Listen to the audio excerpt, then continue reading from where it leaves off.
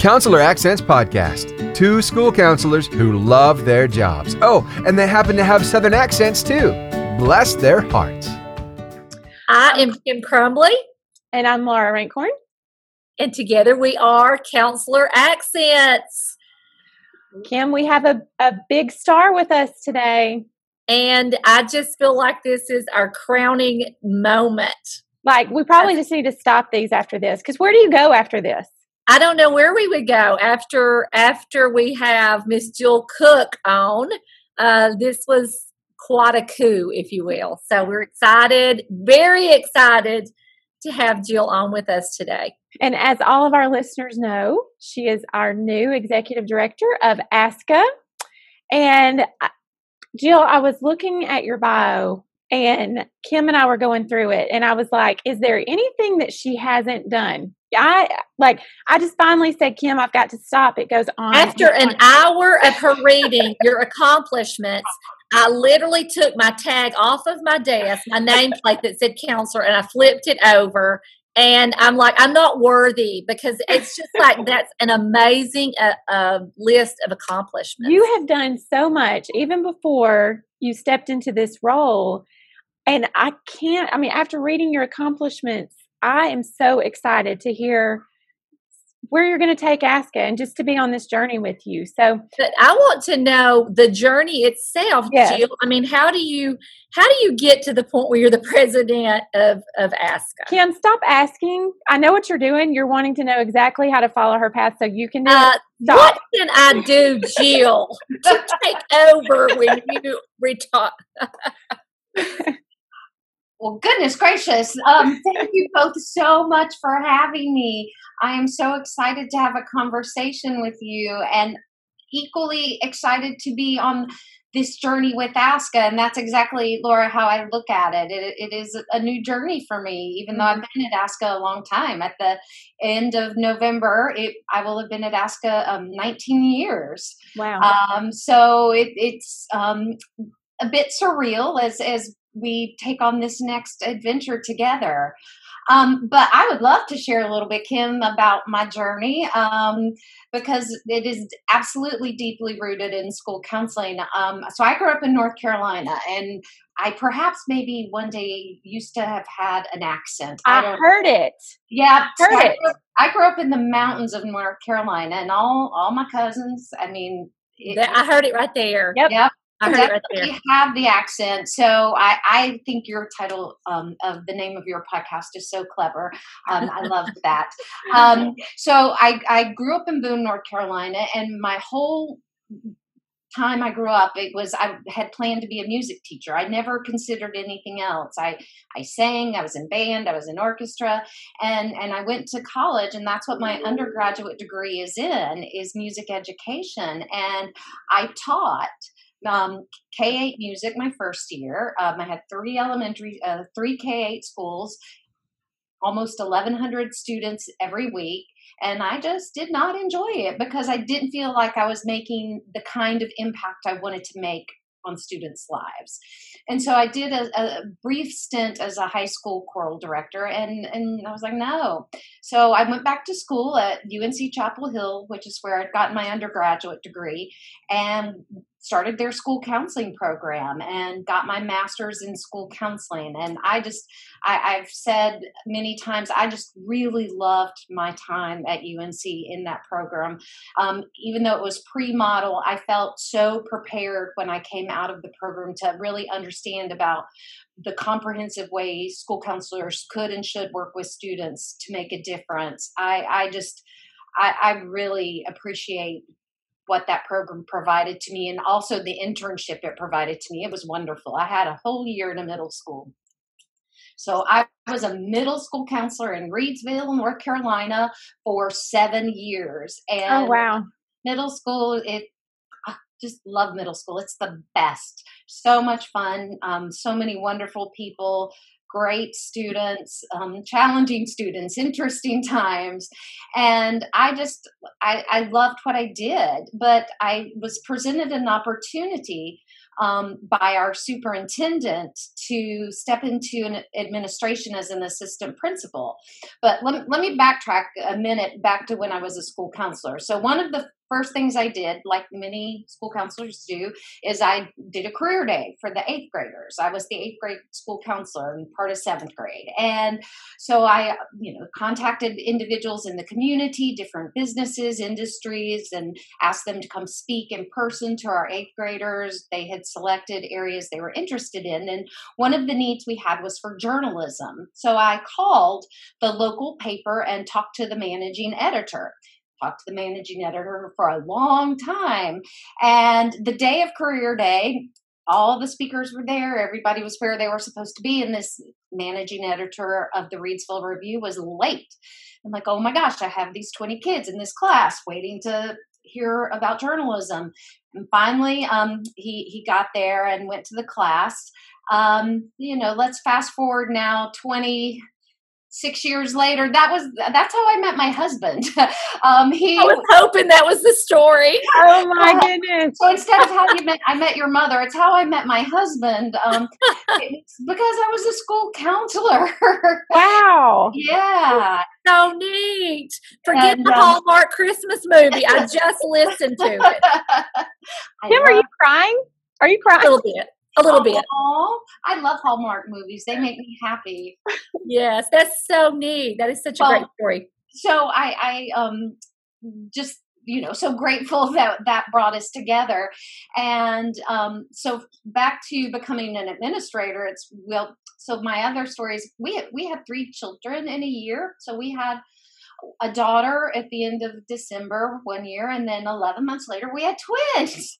So I was wondering how that was going to work, Jill. So we have kiddos that are the same age, 3 of them for a while, a couple weeks every year.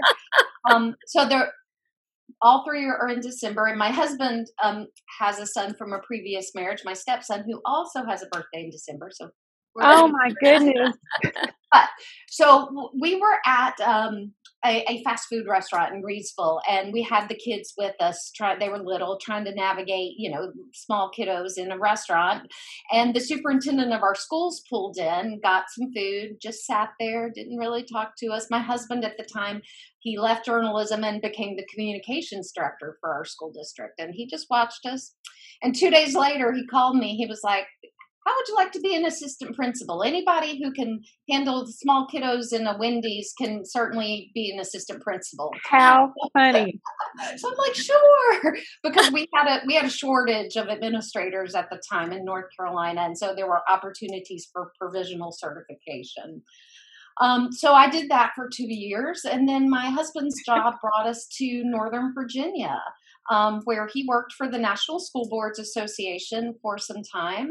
And I was at an event with him at his new place of employment. And I met somebody who said, hey, my neighbor, he's the executive director of the American School Counselor Association. He's looking for a former school counselor to bring on staff. I was like, huh. So I applied for the job, and I started at ASCA in 2001 as the director of programs. And so that's how my work with the recognized ASCA model program, the School Counselor of the Year, with those things that are now very much a part of what ASCA is. I had the great fortune and beauty of being there as we developed them. Wow. Yeah. I love that. And I have to just stop and say right here how personable you are, Jill. And I know this is coming across to our listeners, just down to earth. I just feel that we can connect with you because your story is, we all have stories like that, Absolutely. Not exactly 3 kids in one year. And let me just say, if somebody saw me in a restaurant with my kids, the last thing they would do is offer me a job as an assistant principal. I am, yes, I have seen you with your children, and I have to agree. Maybe a circus leader, but not an assistant principal. So there were a couple of things that stuck out to me, a lot of things that stuck out to me, but I wrote down, you said the word, you were with ASCA, you were a school counselor, pre-model. And that word blew my mind a little bit, because we've been counselors, through sort of the evolution of the model, but pre-model, like, I can't talk to us about that journey, if you will. Well, as a school counselor, so interesting. I was actually thinking, well, let me say this. I landed the best possible job when I went into my first role as a school counselor. I was at the same school for my 7 years as a middle school counselor.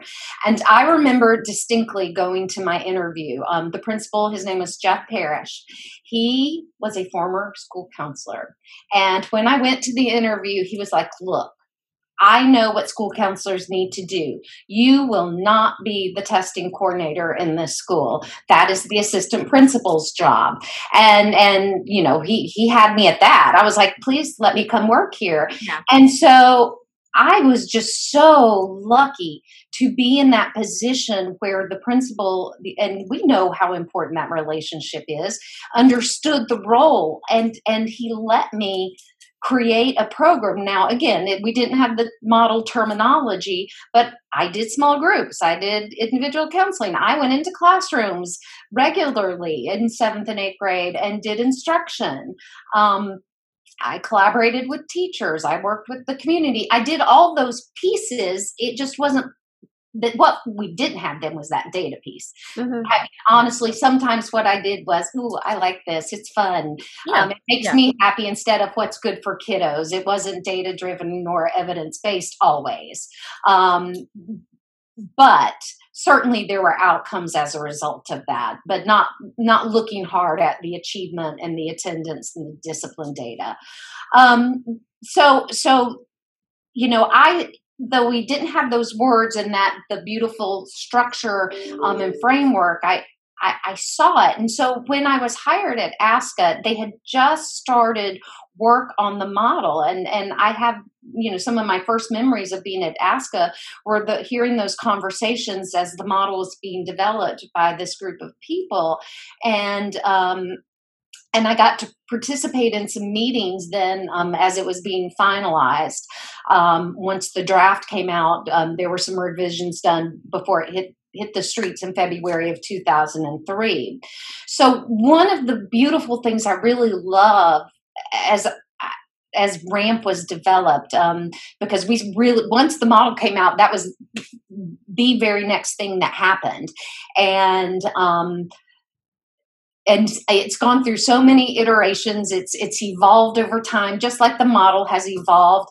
But I really love seeing and reading about these programs and these incredible things school counselors are doing, and seeing these amazing outcomes about the impact on students, and hearing. I love that you guys talk about this as stories, because it really is their stories that are presented in this application.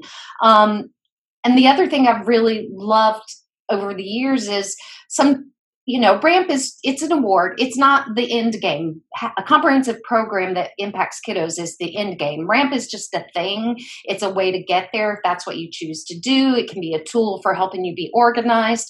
But the goal is for a comprehensive school counseling program. And seeing how all those tools that are a part of that, part of the model, have made a difference. Hearing about the annual student administrator agreement, that just having those conversations, the difference that can make in terms of what your principal knows. Oh, you have goals. You use data. Oh.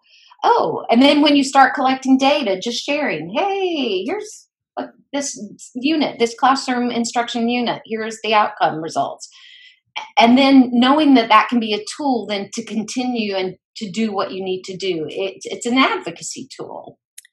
And we that's one of our platforms that we preach is we are a school counselor is a leader, and ASCA helps you be the leader in all that you can be. It gives you the tools that you need to advocate for your program. And we say all the time, blow your own horn, let everyone know. To me, I want everybody in this school to think this is the best thing going on, is this school counseling program.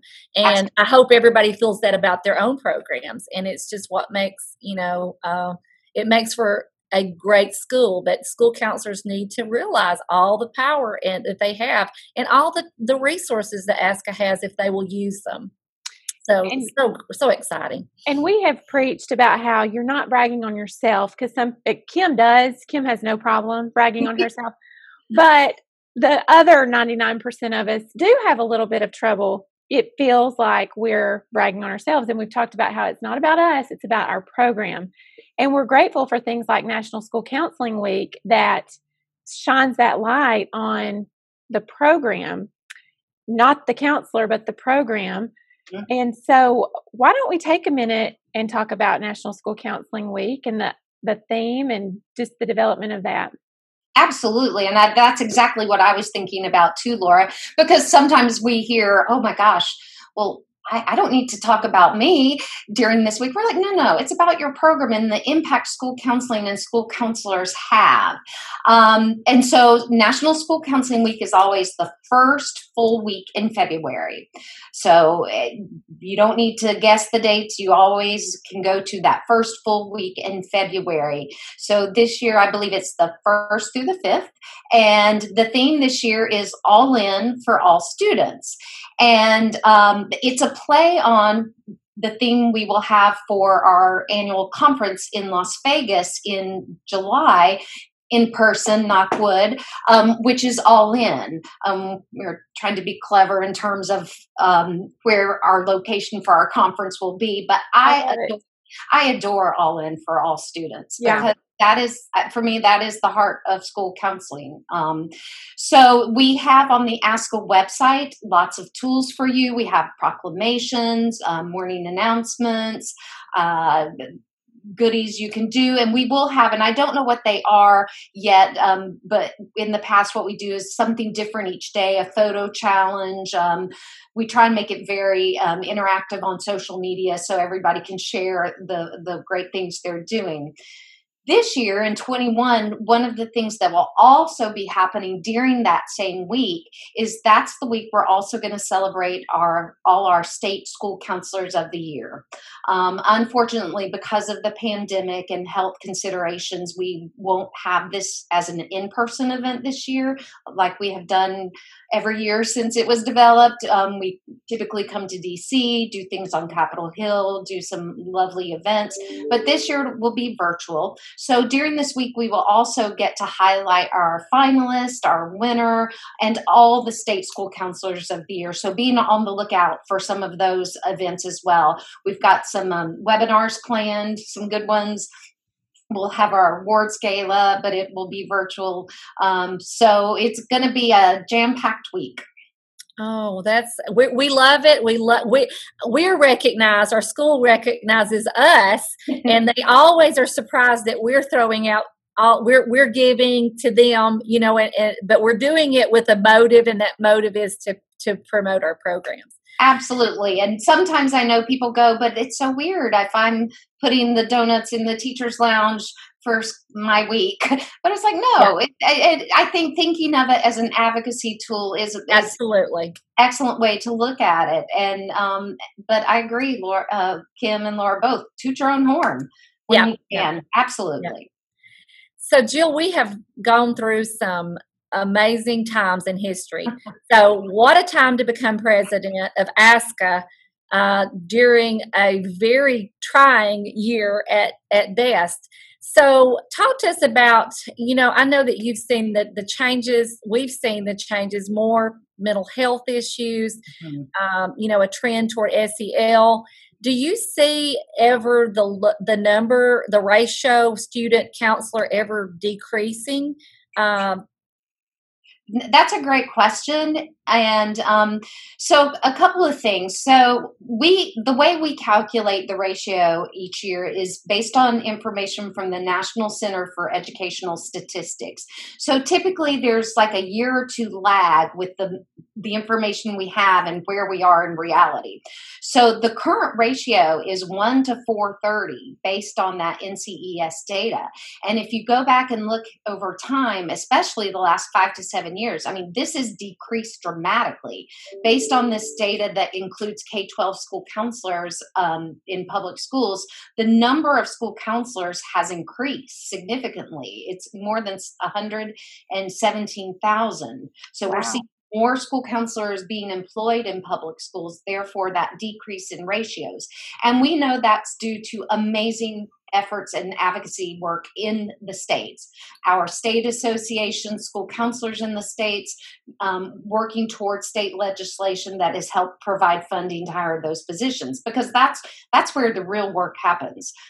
There's only about somewhere between 4 and 6% of federal funding goes to schools and school districts. It's state and local funding is where the majority of the budget comes from. So that's where the advocacy efforts make the most difference. So some great things happening across the country.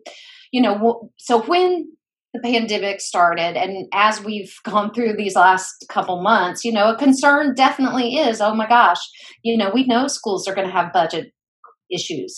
We know a year from now, it could be a serious concern. And so I've definitely had concerns about what that means for school counselors. As we know in the past, often that has been a place to start, especially at the elementary school level. And sometimes those positions are eliminated.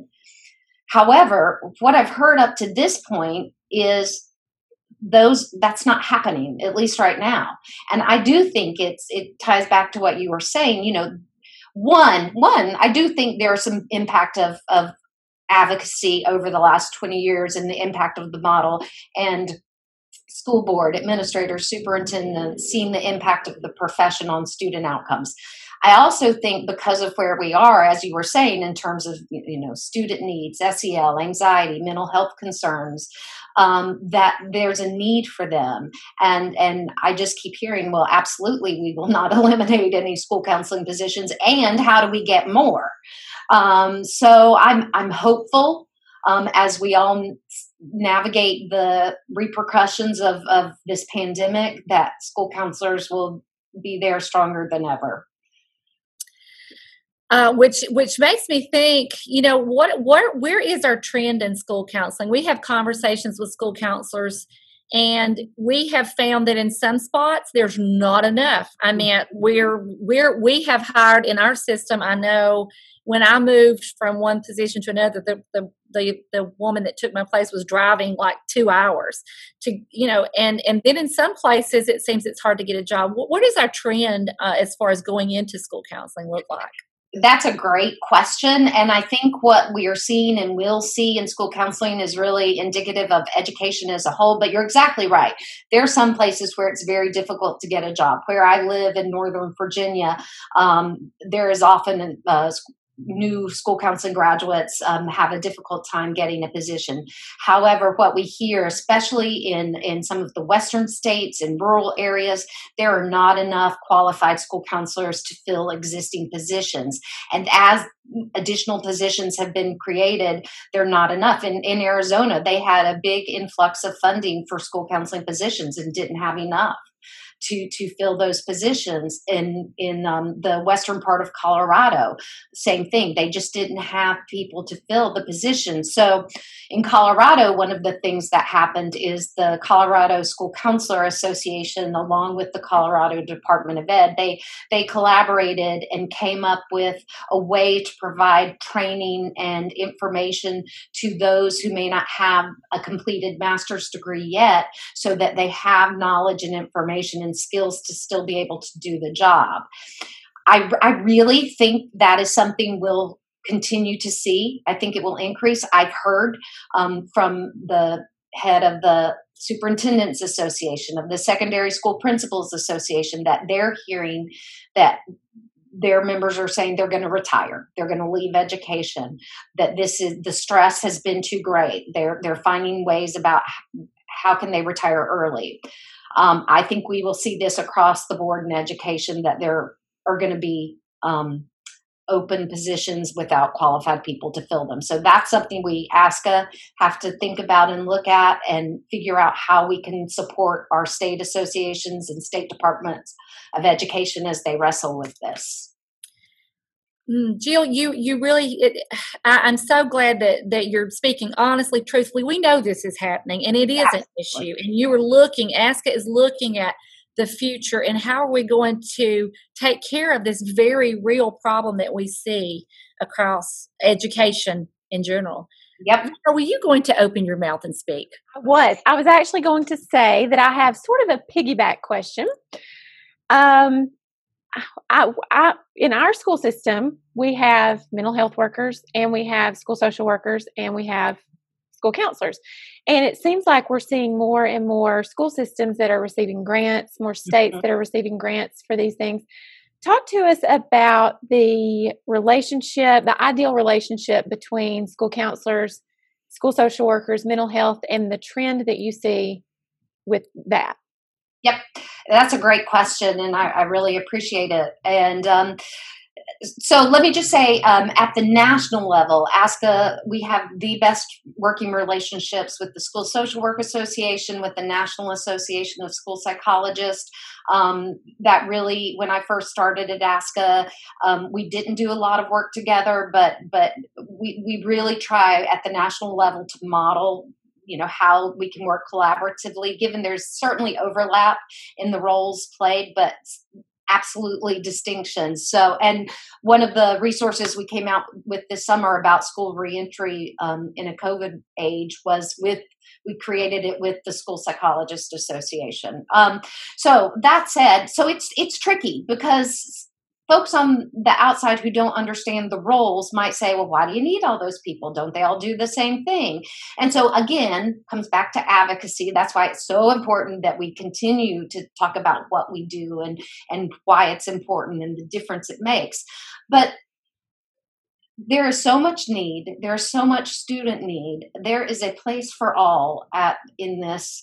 My hope is that, and I understand, I'm not naive to the fact that it could sometimes feel like a turf war or that somebody's creeping into your area.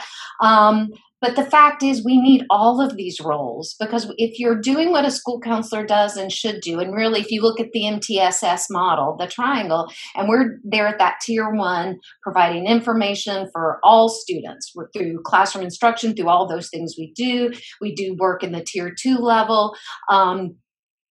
That's more intensive. But as we get to that tier 3, where there are more intensive needs, that's often where those others come into the picture. We need school social workers who are making those connections for families. We need school psychologists who are not only just the arm of the special education program, they also do counseling. They do small group work. If they're not, they should be. But I love the fact that school districts are engaging outside mental health agencies. I would love if they could all be housed in the school setting so that families and students could get that one-stop shopping and wouldn't have that added barrier of having to go somewhere else to receive help they need.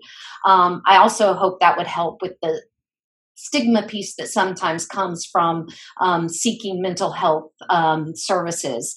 But when a school counselor says, I don't do therapy, I've done my individual counseling with you and you need more help, and you're talking to the family and you make the referral, we know that often that doesn't happen once we make that referral. So having those agencies with whom school districts have relationships or having that service available in the school building will help make that easier, because the fact is there's enough work to go around, there's enough need, and students need all the support they can get. Jill, I love my pen. I just threw my pen. You threw it. Okay, that was the moment. I want to say, Jill, when the leader understands this, and I just have to say, because we're so fortunate, we have a superintendent in our county who has our person's over the school counselors. He gets it. Yeah. And so we have a mental health therapist that comes to the school. We also have a social worker. And I do not know, with the amount of mental health issues that I've never seen, like especially this year, I don't know what I would do without these people. And I know that we're fortunate. I know we're talking to people throughout the United States and they're hearing our voices. advocate for this, advocate to your leaders, let them know that this is happening in other places and what a difference and what a need that this is if you don't have this in place already. And it is not a turf war. You're right. We do our job and they do another job. And our students today need this. I cannot imagine my world without these people. So you mentioned the MTSS. Is there a plan to coordinate a training throughout all areas that ensure that measures are met? Does that make sense? So I think so. What I can say is we just released a book that ASCA has published about the school counselor's role with MTSS. It's because certainly we know how we fit in that, but this really lays it out. So if you haven't seen that yet, I would strongly recommend that. And I don't know if we've done any webinars. Oh, I'm pretty sure we have though, around that, but certainly some of the professional development offerings we have will include that, because that's what schools look at. It's what school districts are looking at, and we need to be very clear with how we fit as school counselors in that piece. So that's a great resource for folks. Yes. We have a book that's out there that folks can get and be looking for those professional developments. Seattle was amazing, I felt. Laura, did you? I mean, the conference that ASCA pulled together. ASCA at home. That to pull something that beautifully together. Yeah. I think we've learned so much technology-wise about pulling these events together, but for this to happen when it did, and you guys were able to pull that together, it was really nice to still be able to get with fellow counselors, and that was you guys did a great job. Yeah. Thank you so much. We're so proud of that effort because we weren't able to make the absolute call until we were about 5-6 weeks out, and because of Seattle hadn't said and Washington hadn't said no large gatherings yet. So we had to wait on Washington State to definitively say that before we could do things that were already in place in Seattle. But we're so proud of how ASCA at Home turned out. Yeah. And it was so fun to hear from and see counselors. Even though we were virtual, it was very energizing for us on staff. It was great. And the package you guys sent, oh my goodness, it made you feel like you were connected to all these people, even though we were at a distance. We still wear our T-shirts. That's right. I think I have my mask in here. I love the mask. I wear. I don't have it with me today, but yes, mask is awesome. I get lots of remarks when I wear that one. Oh, I'm trying to remember where my mask is. My ASCA mask. I'm gonna have to go find my ASCA mask. can you call it a maska? Can we call it a maska? Maska. We did call it a maska. To each other, we were going, "Where is your maska?" So, and we ASCA. We this is how we're just. You're embarrassing me. I am, but I'll say, let me ask you a question about something that we know you guys have addressed, but I need clarification. Let me ask her. We talked a little bit before, Jill, about how education. Maybe we didn't really talk about this specifically, but education is never going to be exactly the way it was. There's been too much of a growth mindset here, and we have changed.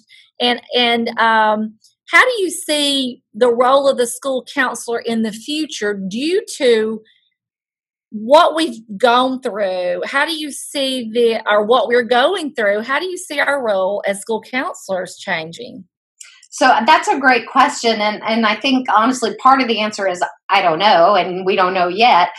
But, as we've talked about just even in association world, we know now that virtual offerings will be here to stay in some capacity. Certainly, we want to get back to in-person events, but clearly it was a way to engage school counselors that had never participated in an annual conference before.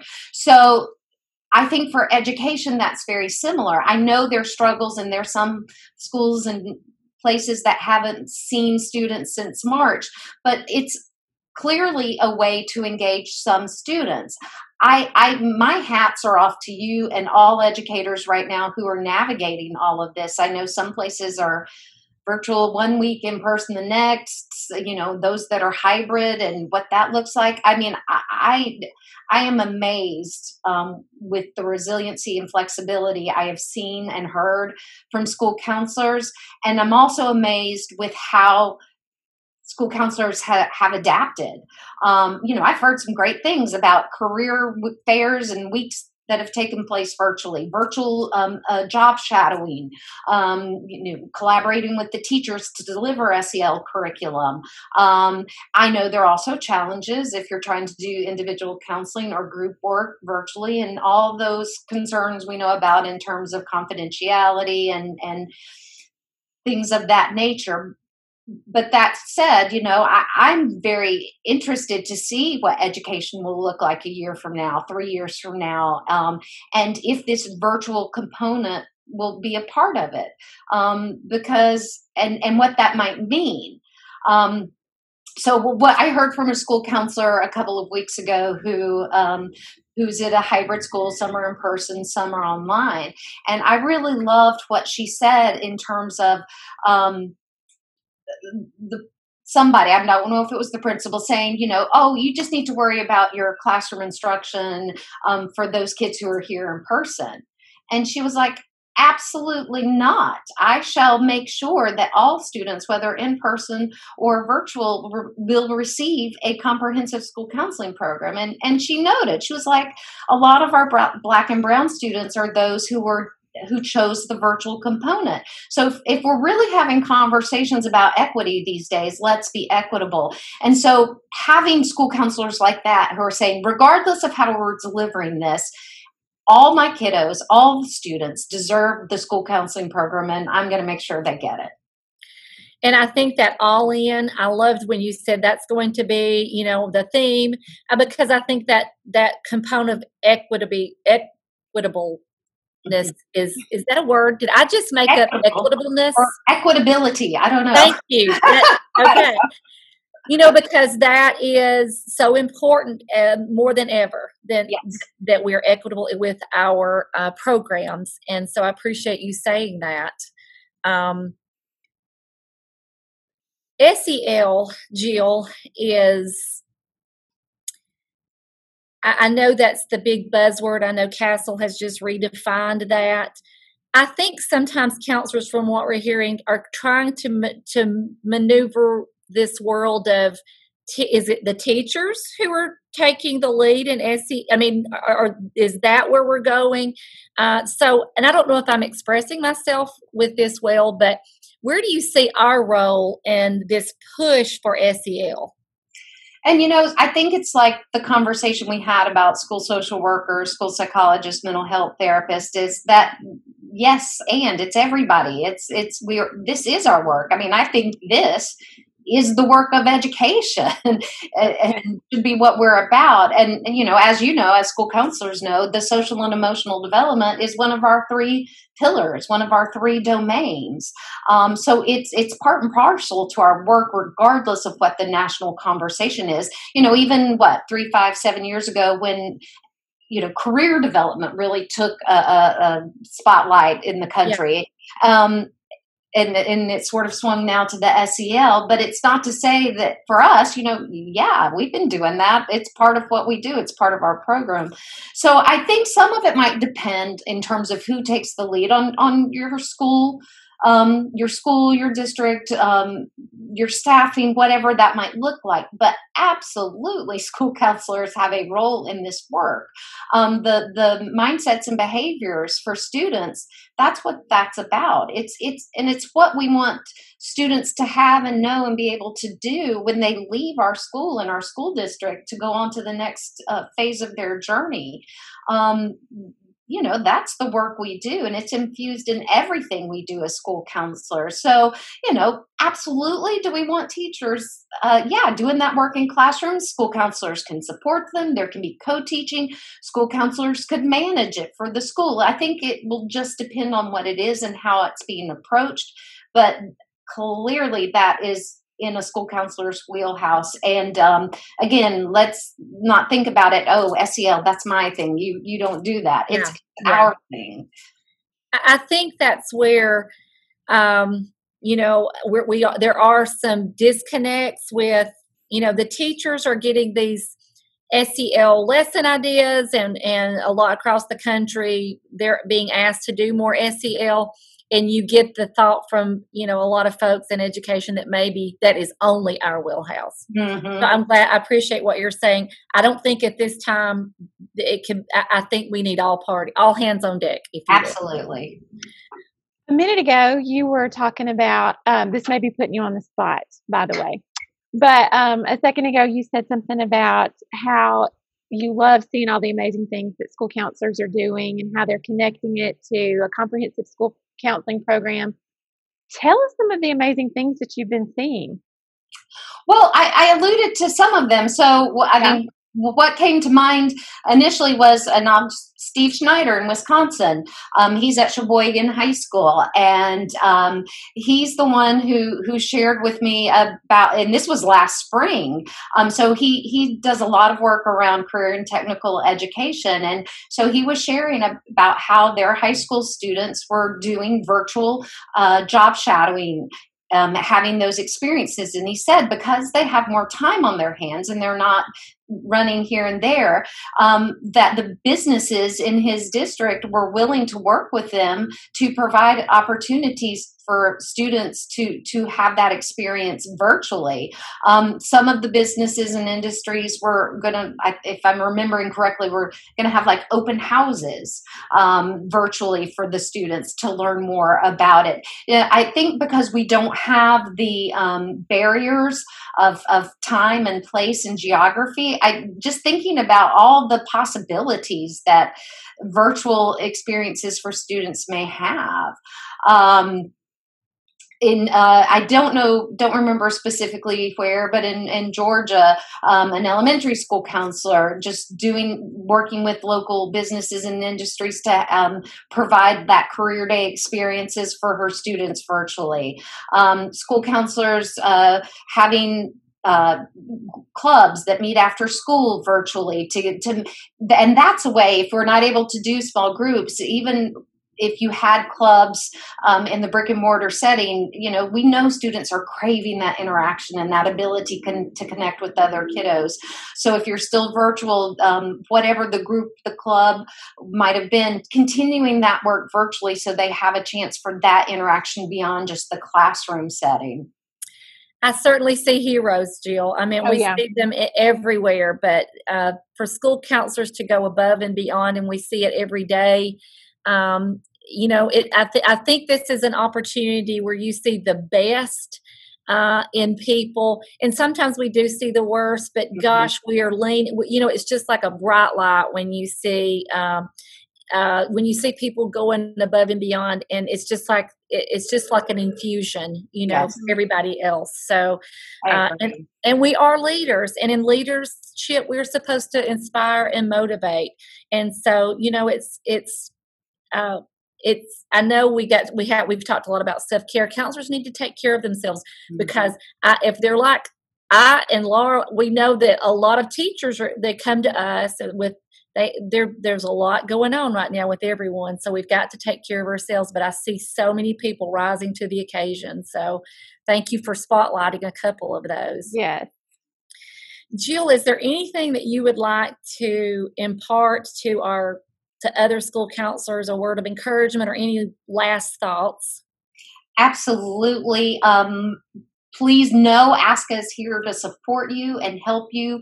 We've tried very hard during the last 8 months to provide resources and professional development and training and magazine articles that reflect what is going on in our world right now, whether it's talking about virtual education or about how to have conversations about racism and diversity and equity and inclusion. And when we know those resources will continue to be needed, but we know that things come up, we just didn't know we're out there. But our job is to support school counselors, and so you can do your jobs with students. So, go to our website, participate in the webinars. They're free for ASCA members. Take advantage of a specialist training. There'll be a new specialist training coming out next month. I don't have an exact date on diversity, equity, and inclusion, and it will be free because we want everyone to have that information and knowledge, because it's not that everything else is less important, but we know this is an important conversation to have. And it's what you were saying, Kim, about school counselors are advocates, and especially around this work, advocating so that all kiddos, virtually or in person, get school counseling, advocating for policies and procedures that are equitable to all kiddos as it relates to, whether turning on your video when you're during instruction or not. I heard something about some school was requiring that the students had on shoes or something like that. I'm like, oh, let's talk about what's important and what our goal here is with our kiddos. But school counselors are that voice in their schools and districts and states about being advocates for kids. So my hats are off to you. Not only during this time that is so challenging for all, but always. I know the impact school counselors have. I am honored beyond words to be the executive director of ASCA.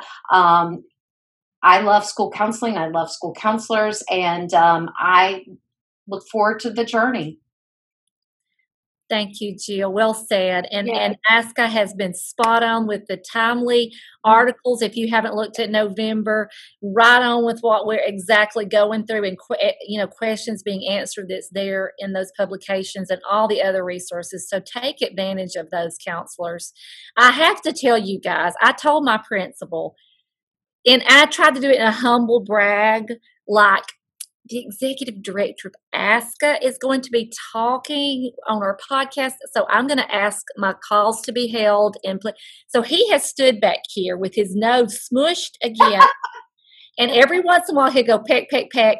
And then you would see me turn a little bit and he would make a face.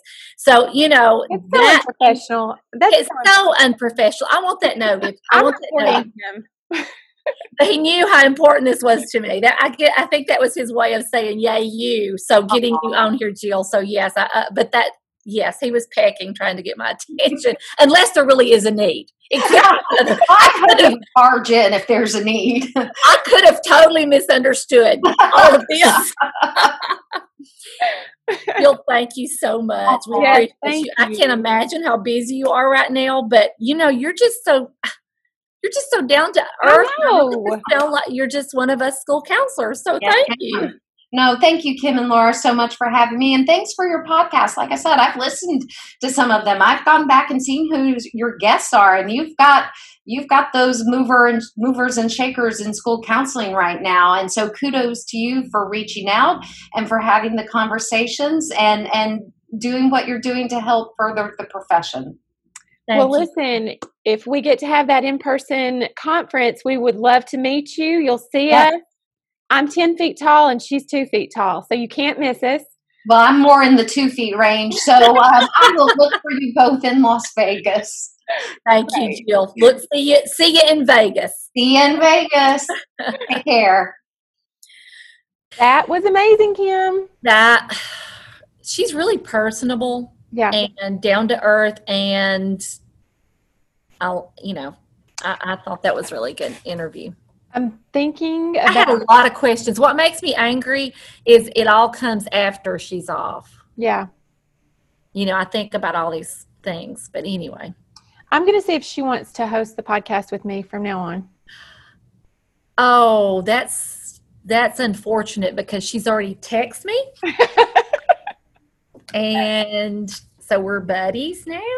Okay. Oh my gosh. I didn't say leadership. You just sent me a text that said I said leadership. Don't say it. I'm not. Did I really? You really did. Really? You really did. Okay. You made it PG rated. And now we've probably lost listeners because they're offended by your filthy mouth. Well, sometimes leadership is leader. Stop. All right. So I want to start with this scenario. And this has happened to me in my life as a counselor, and I know it's happened to others. Okay.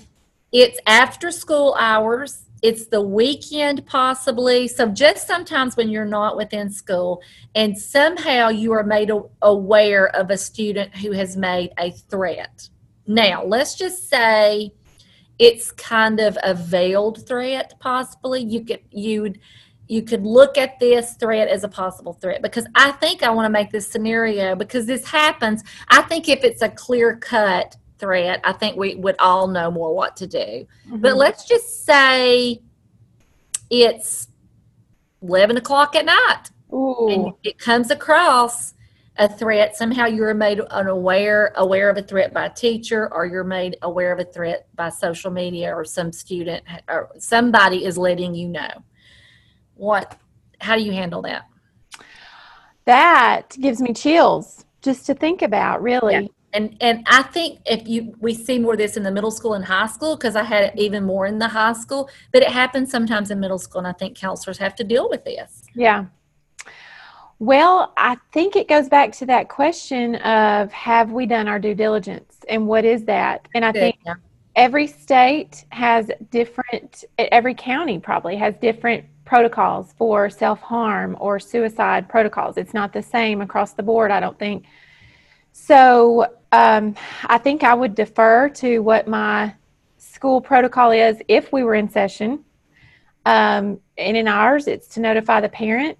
I'd probably get my administrator involved just to make sure that I wasn't overstepping, and even at 11 o'clock at night. Yeah, and I think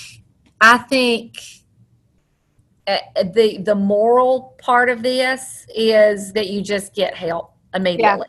Yeah.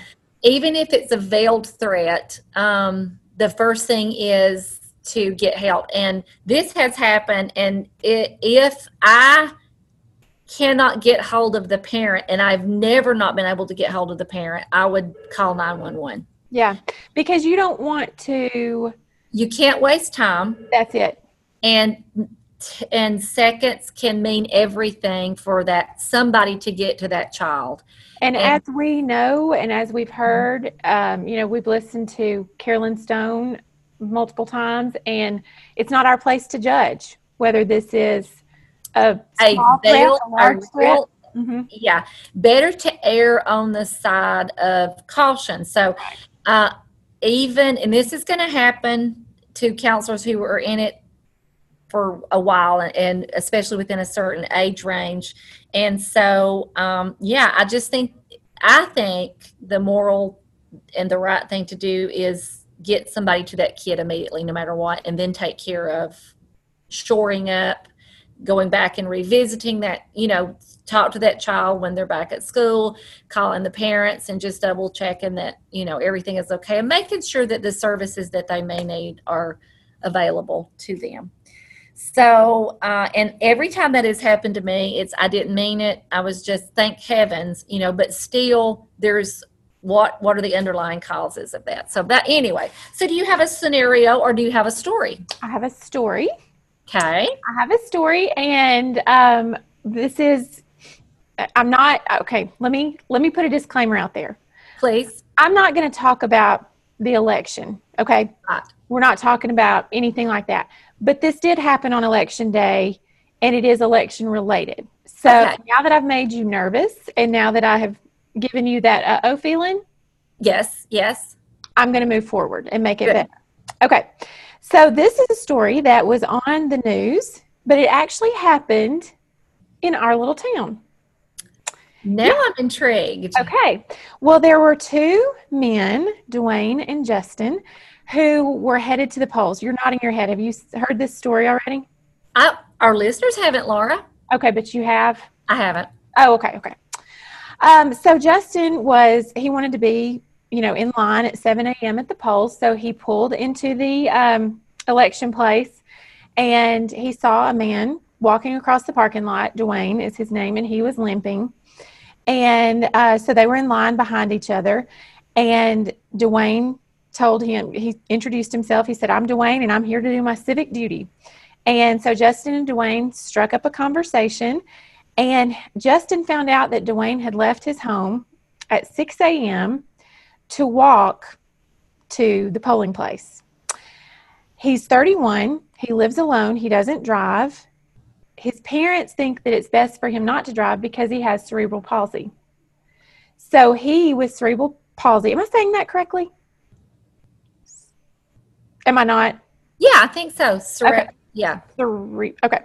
Anyway, so he has cerebral palsy, and he didn't want to wake up his parents or his brother to get them to drive him. He just wanted to go do what he called his civic duty, and so he walked to the polling place. And so he and Justin struck up a conversation there in the line. They never asked each other who they were voting for because it didn't matter. They struck up a friendship right there in the line. Justin drove him home, but took him to Jack's, which is a restaurant here in our town. Took him to Jack's first. They both got a biscuit, sat and ate their breakfast, and then he took him back home. What a wonderful, heartwarming story. And the effort he went to do, as you said, his civic duty. That's just heartwarming. And that Justin would give him the ride home. And it's a great story. A heartwarming story. To this crazy time in election, it's just good to hear good stories come out of it. So that's really nice. Yes. So this has been a very exciting podcast. And so we want you to like us. Oh, well, that sounds desperate. We want you to like us on Facebook. No, I didn't mean that. I mean, I want you to like me. I'm like George Costanza. Everyone has to love me. We want you to rate and review our podcast. And Kim, you always say only if you have nice things to say, but I say rate us anyway because, whatever. Say it. Just say it. Just say it. Rate and review us. And we do have a Counselor Accents Facebook group where we share things. We're good for a week and then we're not good for a week. Let's just be honest. We'll post things for a week and then we won't. And we'll swear to each other we're going to do better. Like with tears. I promise you I'll be better. Don't leave me. Yep. And then we don't. And we also have a website, counseloraccents.com, where we post ideas and we have some fun things over there. Anything else? That's it. Great. We do have something. You can also watch these episodes on YouTube. Okay. Now are you done, Laura? Now I'm done. Unless I think of one more thing. With your promotion, are you done? I think I'm finished. Okay, Kim, show us what your principal, I went to the door because I was really concerned. Hey, there was a note that was slid under, and I thought, what if he was picking not to be funny? Picking on the window not to be funny, but he really needed me. But I thought he was being funny, and this is what he'd left me. So proud of you, love you. So I have the best administrator. Let me go see what my principal slid under the door. Hold on. Yeah, run over there. She will. Nothing? She does. You've got a great principal yes, too. I do. You've got a great, and she loves you, and just because you didn't get one of these. But now, when she finds out about that, just wait. Oh, it's on. Just wait. Battle of the Principals is happening. All right, I am getting back at it.